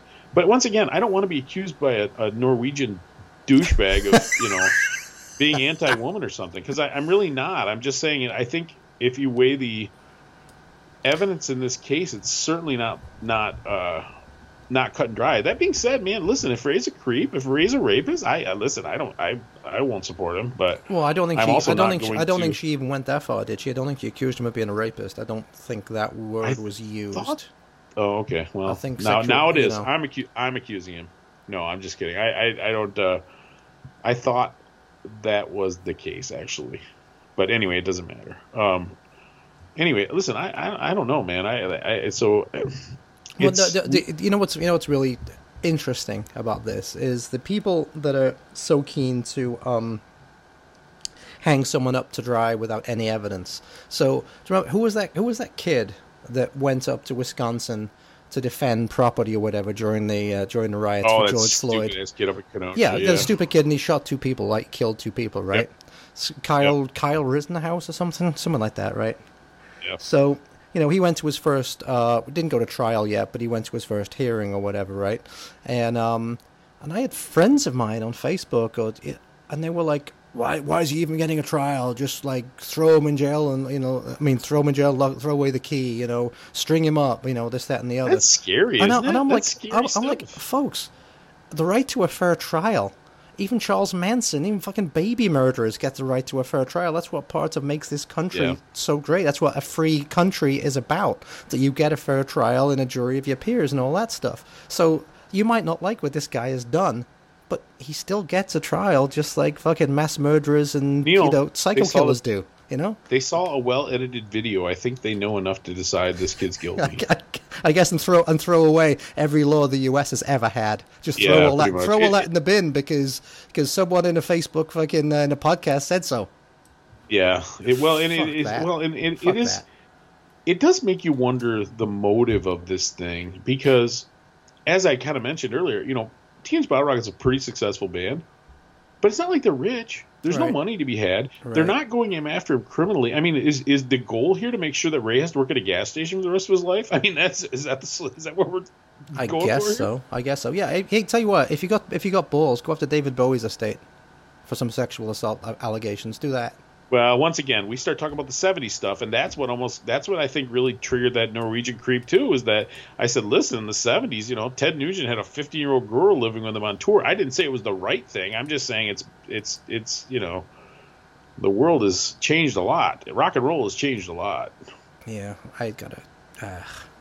This hits a real nerve for me because of some of the Morrissey stuff. So I mean, that again, trial by internet, with no fucking facts and nothing to back it up, and just false information, and all of a sudden he's guilty by association, right, or guilty by internet jury. Once again, I'm not claiming to know.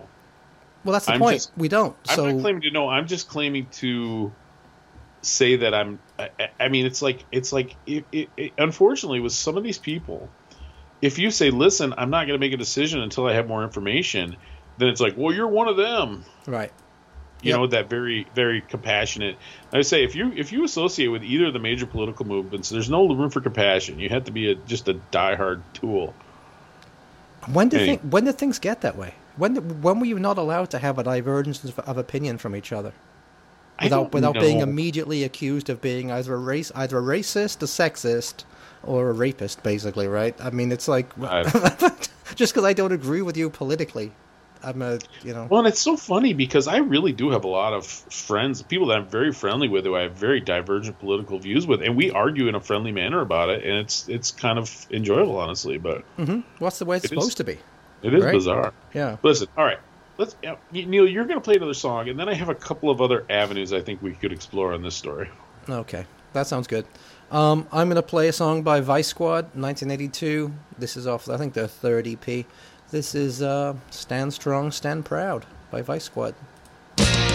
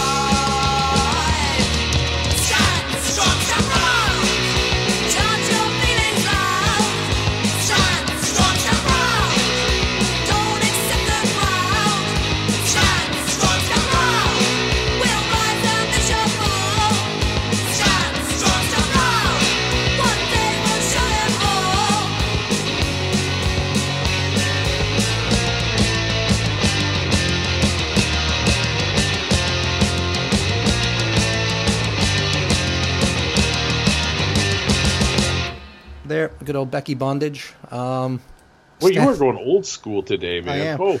Stand strong, stand proud. Yeah, Becky Bondage. I thought she'd be cancelled with that name. I'm sure the internet feminists will be outside her door saying, "How dare you be called that? How dare you? Well, it is. How it is dare funny. you?" It is funny when the feminists go after women. Yes. You know, it's just like, ugh.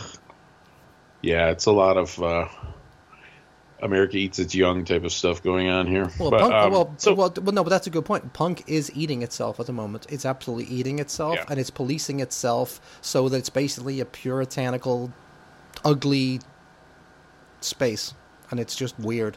It's just it's fucking kind of weird. it's become its own sort of fascism. It's funny because we were talking about this, and I don't remember if we were talking about this in one of our group chats or privately, Neil, but I was talking about Grand Rapids has been famous for this because there's only ever 3 or 4 or 5 bars at a time that are punk friendly.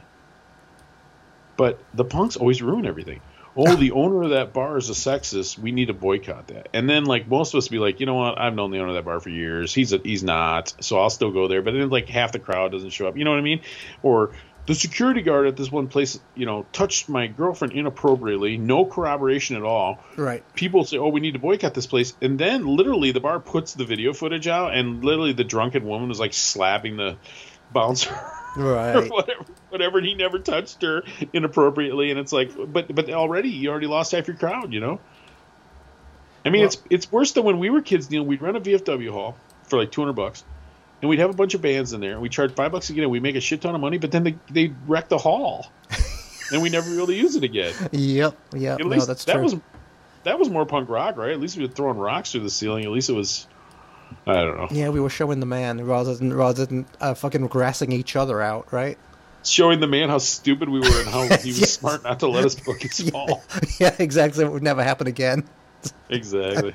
Yeah. No, it's true though. It is a good point, and actually that kind of leads me to that. Unless you've got something else to say about that. No, go ahead. I was going to talk about. So I went to see Mast and Trudeau were in town Friday and Saturday of last week.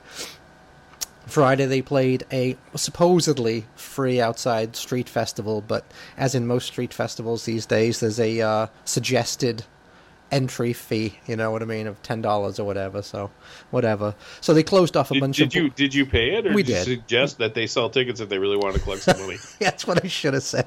That's what I should have said. No, so where this was, it was in Wicker Park, which is basically where you went to Reckless that time. When we went down to Reckless, yeah, it was right in that block. It's sort of a neighborhood in the process of gentrifying. It used to be kind of crappy. Now it's kind of decent, right? Yeah, it used to be awesome. It used to be an awesome neighborhood. Now it's super fucking yuppified, basically. But so it was there. They closed off like 3 or 4 blocks, and a lot of bars in that neighborhood, and they had like beer tents and food tents and shit like that. And it was a nice Friday night, so the place was buzzing. It was really full. A lot of people. They had 2 stages, one at the north end, one at the south end. The south end one was playing reggae. The north end one that night was like the punk rock one or whatever. So opening up with the first band was the Blind Staggers, who were kind of a country punk kind of thing. Yeah, it seems vaguely familiar. They've opened up for tons of band at Reggie's. I've seen them like at least twice at Reggie's before. Oh, they're fine. They're fine doing what they do. The interesting one was the middle band. So it was a band called Dead Men. And going in, I had no idea what that meant. I just thought, Dead Men, that's an okay punk rock band name. So they come on, and I get up there, and it was terrifically interesting. It was a 3-piece band, a guy playing the drums, a trans person who I guess was a man but dressed in a dress, and looking like a woman. Oh boy, you're not being very sensitive here. Well, I don't know. So it was a trans female. Sure, yeah. And wailing. So was that he or she? Should I say? Well, you say what they think, what they project as. So if it's oh boy, Neil, we're showing how old It was we the are. gu- And it was the, insensitive we are here. how about this? It was the guitarist. The Okay, exactly. guitarist Why was do we even have to mention gender now that it's getting confusing? All right, sorry. it was wailing as I mean it was I'm funny. gonna have to do a there's gonna be a disclaimer at the end of this and be like, Yeah, we don't know "Neil's what to say." Old man tendencies do not necessarily reflect the views of Punk Till I Die podcast, or they do. They do. Even worse. But They anyway, do. go ahead. But there was no bass player, so he was playing. I think he must have had it plugged into like the guitar amp, but also into a bass amp or something, because he was doing like both basically at the same time, right? So actually, like New We Rocket talked to Union, that dude, right? Yeah, He New like Rocket a Union, pedal through yeah. it and yeah. So anyway, he was wailing away, and then the singer was a female. She had an absolutely incredible voice, super powerful, and then she was hammering away on a couple of drums as well. So basically, they had two drummers and then this guitar dude, yeah, and it was swear, like folks, he's not trying to be. It says, I swear. and it was like a post-punk kind of punky noise, you know what I mean? It was very unstructured. Sure. It certainly wasn't traditional punk rock, but it was very powerful and they were very good. But they were clearly and now I understood what Dead Men meant. Because it was clearly a feminist friendly / lesbian. Can you say lesbian anymore? Is that a thing still, or is it some other term now? Show. Okay. But that's clearly what it was, because when I was standing at the front, I suddenly realized I was the only man standing anywhere near the front. And they were all staring daggers at you. Basically, yes. It was a lot of very, very angry-looking women staring at me. So that was weird. So, but they were interesting. And then they left the stage, and then Mast Intruder came on, and it was. I don't even know who's left from the original band except for Blue. Because Green is gone, being replaced by Brown. Yellow left a while ago. So that's the bass. Brown is the bass player? No, Brown is the guitar player. Green used to be the guitar player that would stand on the left of the stage, like the one that would do lots of antics. He's now gone, replaced by Brown. Yellow was the bass player. He's been replaced by Purple, who's a woman. Yep. And Red is the drummer, but I think Red was a different person because he seemed to be playing the drums left-handed, and I remember Red used to be right-handed. So, wow, they're like Kiss. They're like the Kiss of punk. They just swap everybody out. But again, with the masks on, you can't tell, right? So I think Blue seemed to be the only guy that I knew was in the original band. Oh, and Officer Bradford, of course. So they did. I mean, it was the same Mast Intruder set you've always seen, basically, right? It was all the hits. The sound was terrible. I have to say, it was an outside. It was an outside festival, and the sound. I mean, I was right at the very front. You can probably tell by some of the photos I posted. I got some great photos because I was right at the barricade, right? But sound was awful, but it was fun as hell. I mean, it was they always put on a really fun show.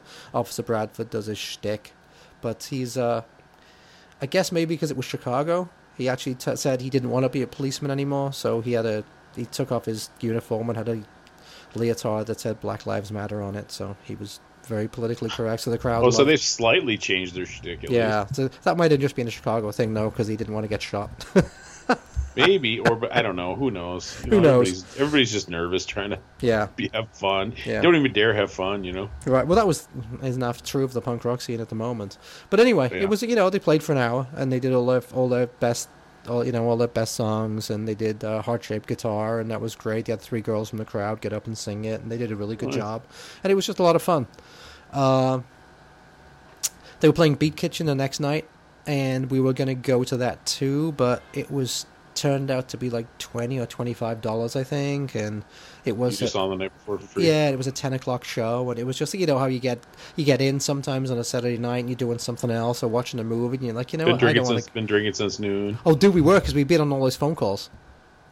So I'd been drinking gin. I'd been drinking gin since noon. Yeah, so I was like, I don't feel like going out, so we didn't see him at night, but it was good. Anyway, listen. When you asked me, I figured you were going to go further into this Ray Rocket thing. Can we revisit? We only got one song left, so can we? No, of course we can. No, of course we can. I have a couple more questions for you personally. Yes, sir. Kind of. Uh-oh. So,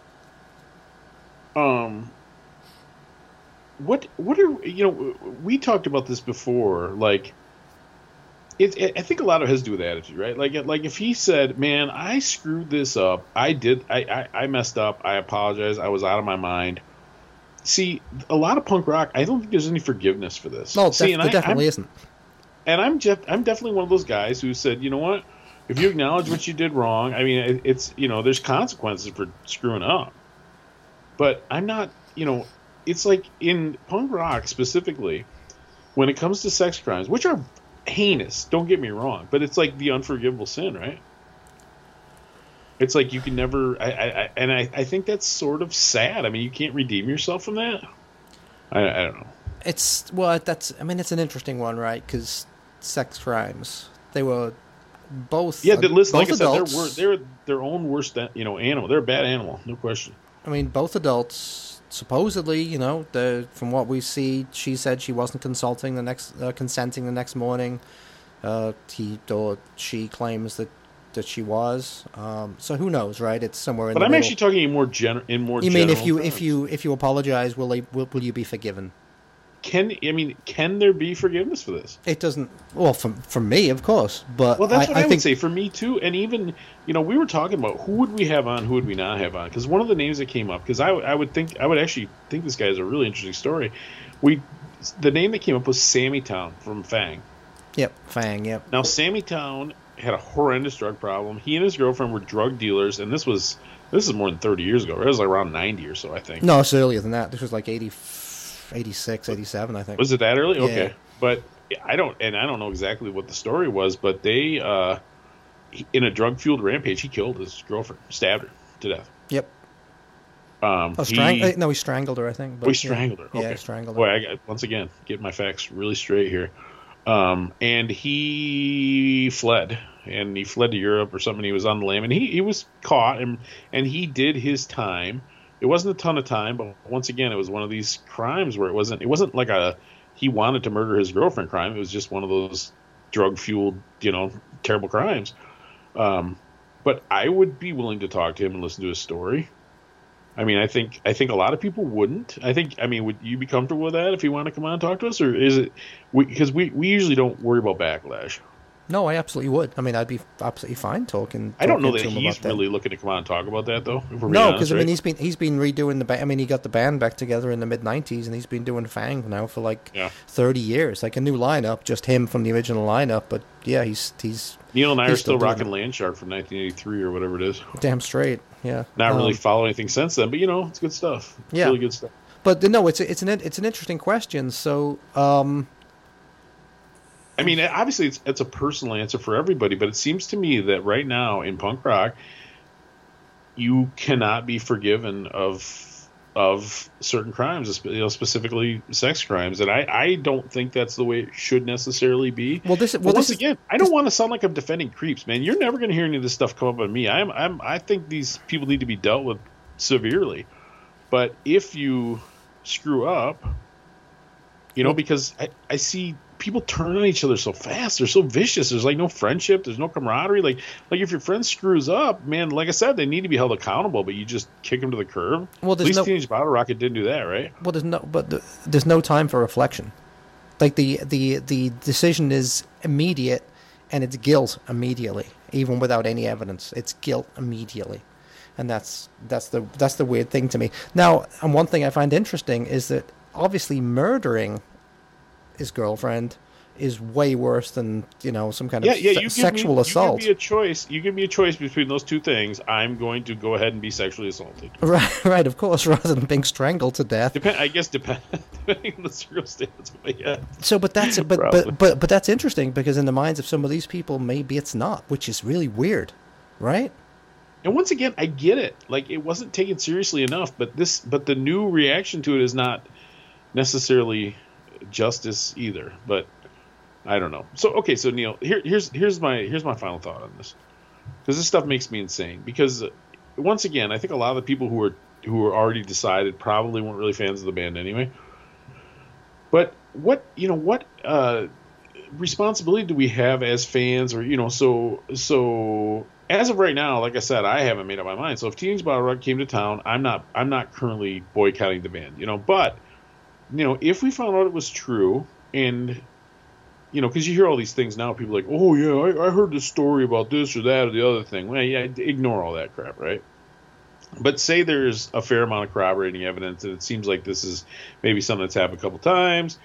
So at that point, at that point, what is our responsibility as a fan? We had to. I mean, I would boycott if I knew he was guilty of this. But I mean, do you throw away the records? I mean, that seems silly. He already got paid for them. You're not hurting him financially if you throw away the record. I just don't even know how to. I don't know what my response would be to that situation. Oh, I mean, I still have all my Screeching Weasel records. Do you separate the artist? Do you separate? Well, we could have a whole conversation about that thing too. I mean, but yeah, he kind of got crucified in public opinion, and his friends turned on him in 2 seconds. Right, and that's the thing sucked. too. We haven't heard a statement from Fat Wreck yet, right? Are they giving a drop from their label? I don't know. Yeah, well, I did notice they dropped off the Fest bill the next day. Or they were kicked off the Fest bill the next day. Again, without any fucking corroborating evidence, without any of that stuff. Fest is its own thing, though, too, you know? So if that was what the aim of this podcast was, well done. You succeeded in your fucking aim. Like well I said, done. that was my other question. Is like, what is the goal here? To make these guys work at a gas station? I guess, yeah, to teach them a damn lesson. Are we cleaning up the scene, or are we trying to destroy the scene?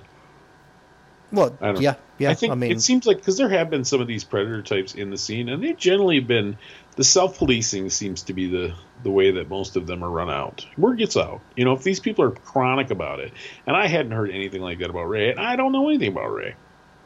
The only reason I was annoyed with Ray is because he went on CNN. Well, to answer your question, I mean, you know, I just went down to Florida to see him, and I'm supposed to go to see him in Urbana in like October or November, and I'm still planning on going. So you know, it'd be interesting to see if the venues start to drop them. Like I said, if their label drops them, it'll be interesting to see what happens. And like I said, as of right now, I feel the same way. Now, if that changed, I wouldn't give them any more of my money. I don't think by that point, you weren't going to anyway, though. You weren't going to buy the new album anyway. I have every record of theirs. Yeah, you do, but okay, all right. Didn't know that. Didn't know you got that last one. The silver one. Yeah. I even have Ray's solo album, the acoustic one. I have most of them on CD, though, Neil. I know you look down on me for that, but I do. I think I only have a couple of them. Well, actually, some of the early vinyl is very, very difficult to find. Yeah, the Red Scare stuff is near impossible to get on vinyl. Yeah, it's Red Scarce is what it is. See what I did there? That was good. There you go. Yeah. Well, and because Fat will like occasionally will repress stuff on I don't know what their kind of cycle is or whatever. But. I'll tell you what, we'll come back and talk about that. But why don't you, while you still got the Sammy Town thing in your mind, why don't you play your last song? Oh, I was thinking we were out of songs. So you still have a song yet? I do. We've got 2 songs. You got the Fang song to play yet. So talking about Sammy Town, play Fang. The great Fang hit, if there was a hit, been covered by Nirvana, Mudhoney, every other band. Such a great song. This is Fang. The money will roll right in.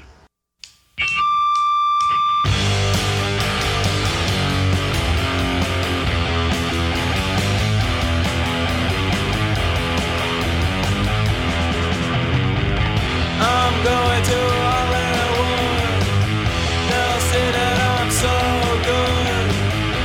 I won't care how I feel, and I'll get the fuck Brooke Shield, and I'll just sit and grin. The money will roll right in.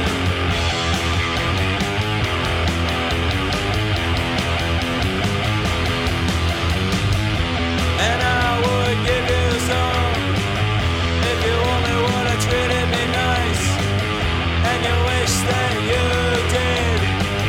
You'll feel pretty stupid, and I'll just sit and grin. The money will roll right in.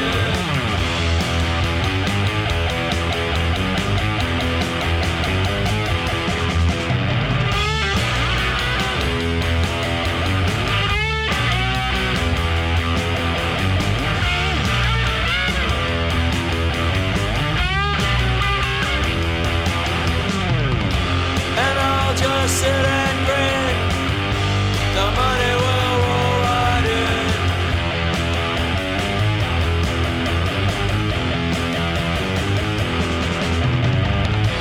It's fun to be a star. It's nice to have a car. Yeah, you'll have to admit that I'll be rich as shit. And I'll just sit and grin. The money will roll right in.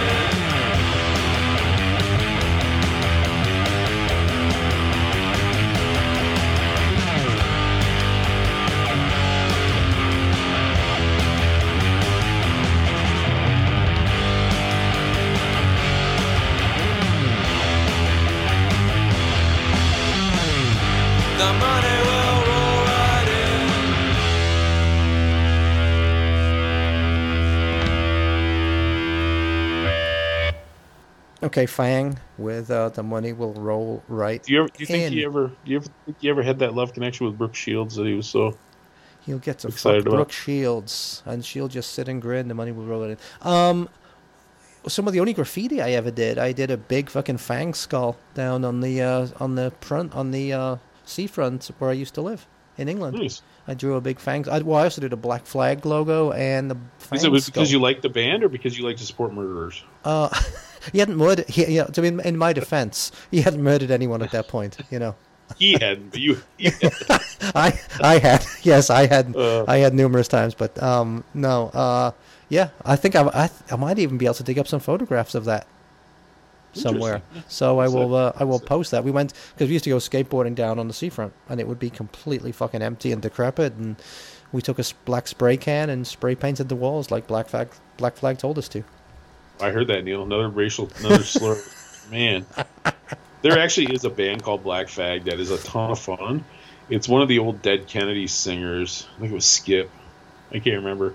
But they do like Black Flag songs with the lisp. It's pretty funny. Gimme some more. It's funny stuff. Did you? I don't know that I'd want to sit at home and listen to the record, but they're fun to see live. Did you ever see Nig Heist or hear of Nig Heist? That was like the Black Flag Roadies, right? It was, and he had a filthy album. In fact, on our next offensive episode, I'm gonna play something by Nig Heist, which we should do soon because we have a bunch of whole listener write-ins for that. So I think that's going to be a fun one. Yeah. Well, it's funny because I really listen, man. I grew up in a pretty conservative Midwestern environment, and I definitely have thrown a lot of that stuff out. A lot of the way I was raised out. Some of it I kind of held on to, the parts that I think are useful. So when it comes to these issues, these thorny issues like we're dealing with right here, I'm not like somebody who won't listen to reason. I'm willing to listen to different arguments, and even one of the people in our group was a woman, and she had an interesting perspective on it. Not the one that the mainstream would like, probably. But it was, anyway, I don't mean to get too serious. No, and I was actually very happy to hear that because when I asked her what her opinion was on Saturday, and she gave a very reasoned opinion and said she has to hear both sides, and there's some things in the story on the podcast do not add up. And there's a couple things that didn't pass her smell test, which right. was interesting that us as men probably would have never thought of, honestly. Right. Oh, he wouldn't dare to say because fear of getting like I said, it's interesting. I don't want you to, I'm not somebody who's just pig-headed for being pig-headed. I'm not.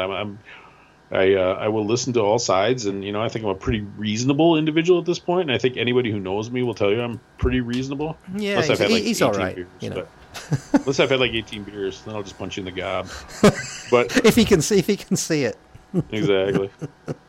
I don't know. All right, Neil. Listen. Well, man, you're saying that if I don't know, what are you saying? You're not going to buy. You're not going to buy the new album. Is that what you're saying? We've said enough. If it proved to be true. Otherwise, I'm not going to change anything, and unless I get more proof. As of right now, I will keep going. Now, unfortunately, I can't control what everybody else does. Like I said, if the label drops them, or if. Because the venues are ultimately, most of them, I mean, some of them are run by these PC punk types, but for the most part, venues are just about making money. They just don't want to be hassled. So if, and it probably won't happen in the metropolis of Champaign-Urbana, but in other places, like they probably will never play at 924 Gilman or something like that, right?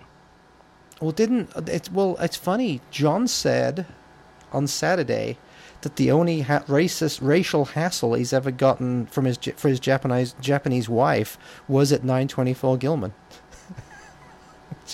which is pretty damn funny when you think about it. Just pretty ironic, right? Yeah. It's John said something that I thought was interesting when we were talking about. This is our pal John Bates, who was in the Born Shitsters, who's the instigator of these punk rock summits that we have on the mammoth phone calls. Yes, from Japan. Yep. We just watch him get drunk until he passes out. It's pretty entertaining, actually. Yep. And then we talk about whatever, but I thought he was actually kind of insightful on the Fat Wreck thing. He said, listen, Fat Mike is a pervert, but he's a regular pervert. He doesn't go for all this sexual assault stuff. So to be interesting, I don't know, or some version of that, something like that, he said. I thought that, I don't know, I just thought it was funny. Well, I just find it interesting how these people the people that are hoisting him out to dry and immediately, saying he's the worst person in the world, but they can draw the lines So I'm sure they go home and they play some. Again, I'm going to pick on David Bowie, right? Just because it's obvious. So because he's a saint in people's eyes, or even like Joe Strummer. I mean, Joe Strummer had his own share of fucking. He was no saint, right? I mean, people like to portray him that way, but he had his women problems and stuff like that. So they're going to go home and play those records, and they're going to see no problem with it at all.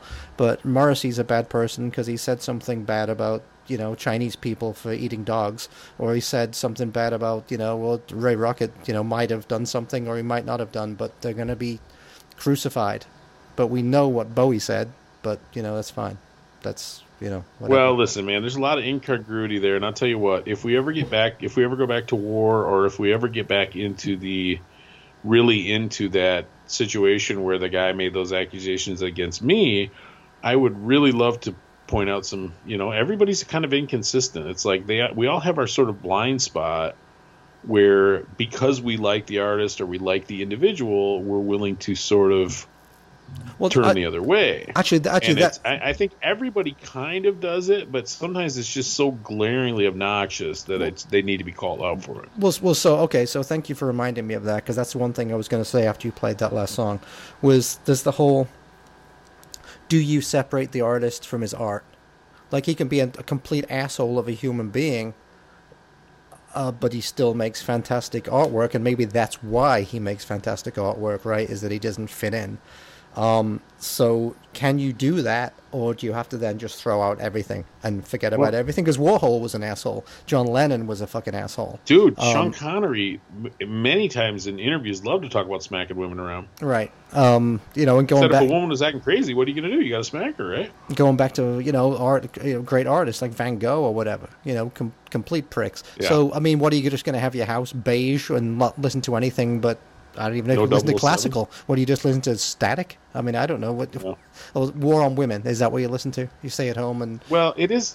I think... Listen, it was never right to lay a hand on a woman. None of this stuff was ever right. I'm not saying that. But also, it's one of the infuriating things is everybody wants to put modern sort of standards on things from 40, 50, 60 years ago. And the public opinion just wasn't the same. You can't...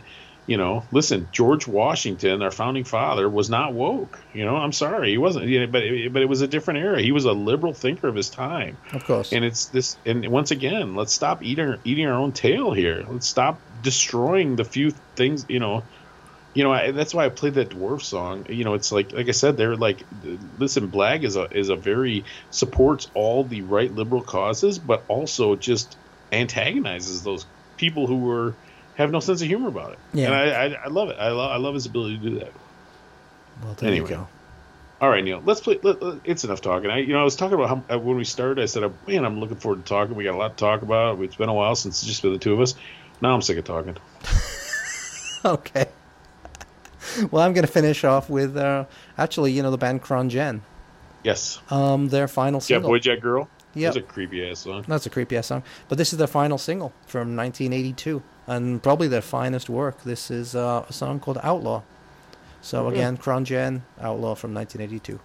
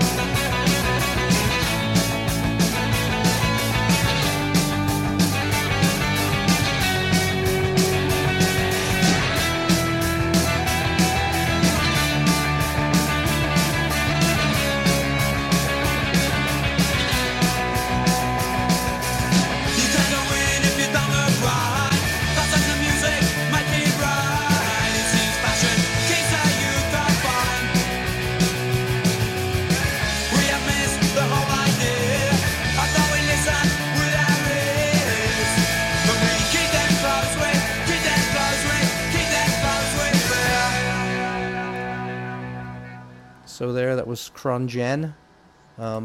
It's short for Chronic Generation. Yep. So Crongen with the song Outlaw from their last single in 1982. Very good summing up of the scene, actually, in that song as it stood in 1982. So actually, it's an interesting listen to compare it to what's going on in the scene. Is there even a scene, Tom? I mean, if we talk about the scene these days, is there a scene? Or is it just a collection of disparate people who were into different things? I don't know. It is interesting, I think, because if we were to put it in like religious perspective, if you and I were Catholic instead of punk, there's definitely some of the dioceses would probably excommunicate us. Oh, for sure. You know what I mean? Oh, God, like, yes. There's a lot of things we are not in lockstep on. And I always try to say, listen, we're from a different generation. We see things differently. Punk is not what it was when we were kids. That being said, it doesn't belong to us. Punk doesn't belong to us, but it's just what a lot of the mainstream thinking in punk rock is so repugnant to me. I can't stand it. I'd be thrilled to be kicked out. It's more punk to be kicked out of the punk rock than it is to be in it at this point, right? And as anti-fascist as they are, it's very fascist in its. It's exceptionally fascist. In its I mean, they can call there's only it whatever one they way. want. There's only one They way. can call and it whatever they want. Yep. Yeah. Yeah. It's only one way, and if you don't think like us, then you're out. And it's extraordinary, and they just don't see it. So it's interesting. Well, listen, we're sorry to the two of you we offended today, but we, like I said, you listen. We're gonna have some hangouts. You can come hang out with us. See, we're reasonable men. Yeah. We won't be creepy to you. We'll just drink a beer. Well, what's the difference between being creepy and actually just hitting on a woman? Is that being creepy too? I don't know, Neil. When you like, do what am I allowed to do anymore? Someone tell me what I'm allowed to do. This is a different story. All right, listen. This is a whole different. Who's our new listener? Can she write in and tell me what I'm allowed to do and what I'm not allowed to do these days? This is a whole nother 2 hours. Yes. All right, listen. It's been informative. We've laughed. We've cried. We've made you think. We've wet our pants. Yes. Exactly. Anyway, thanks for listening, everybody. And we'll be back soon with probably rapping with some other people about this, that, or the other thing. I think some more guests coming on soon. So. Yep, we got a lot of stuff. We actually got a lot of stuff I'm real excited about lined up. And now that stuff is sort of coming back, like shows and stuff, and new records, we're actually sort of having to like coordinate timelines and stuff, and it's a real pain in the neck. Let me just talk about that 1 second. I know you're eager to get off, but buddy, what I would say is, if you've got any shows lined up that you could possibly go to in the next 2 weeks, I would say go to them, because the way this fucking variant is spreading and the way people are panicking, and the mask mandates are starting to come back, I would just say, if you got shows to go to, fucking go to them. Because we don't know where I'm just saying, we don't know where we're going to be in. Dude, why are you going to end it like this? I'm just saying. Someone told me today that St. Louis has now put their mask mandate back in place. St. Louis and LA, I saw. Yeah, it's spreading east. So, I'm just saying, get out there and see your show. Get out there and live your life. Get out there and see your shows. Because I saw St. Louis's, because I do follow a couple clubs in St. Louis, even though it's quite a ways away. Yeah. But it was like, unless you are actively drinking, you must be wearing a mask. I'm like, well, I'm going to get loaded. Yeah, there you go. So I am just going to be, the only time I'm not going to be actively drinking is when I'm standing at the bar, ordering another one. So live your lives, get out there and live your lives, people. Enjoy them and live your lives. That's all. I hope we don't have to go back into pandemic lockdown mode, Neil. Yep, I hope so too. Anyway, and listen, thanks for listening. Thanks for being open-minded. Thanks for being old school. Thanks for being whatever you are. Thanks for being you. That's beautiful, Tom. That's beautiful. That's beautiful. So stay free. Stay free, everybody. Right there. Stay free. Yep. Keep a little marketing hot. Bye, everybody. And we'll smell you later. See ya.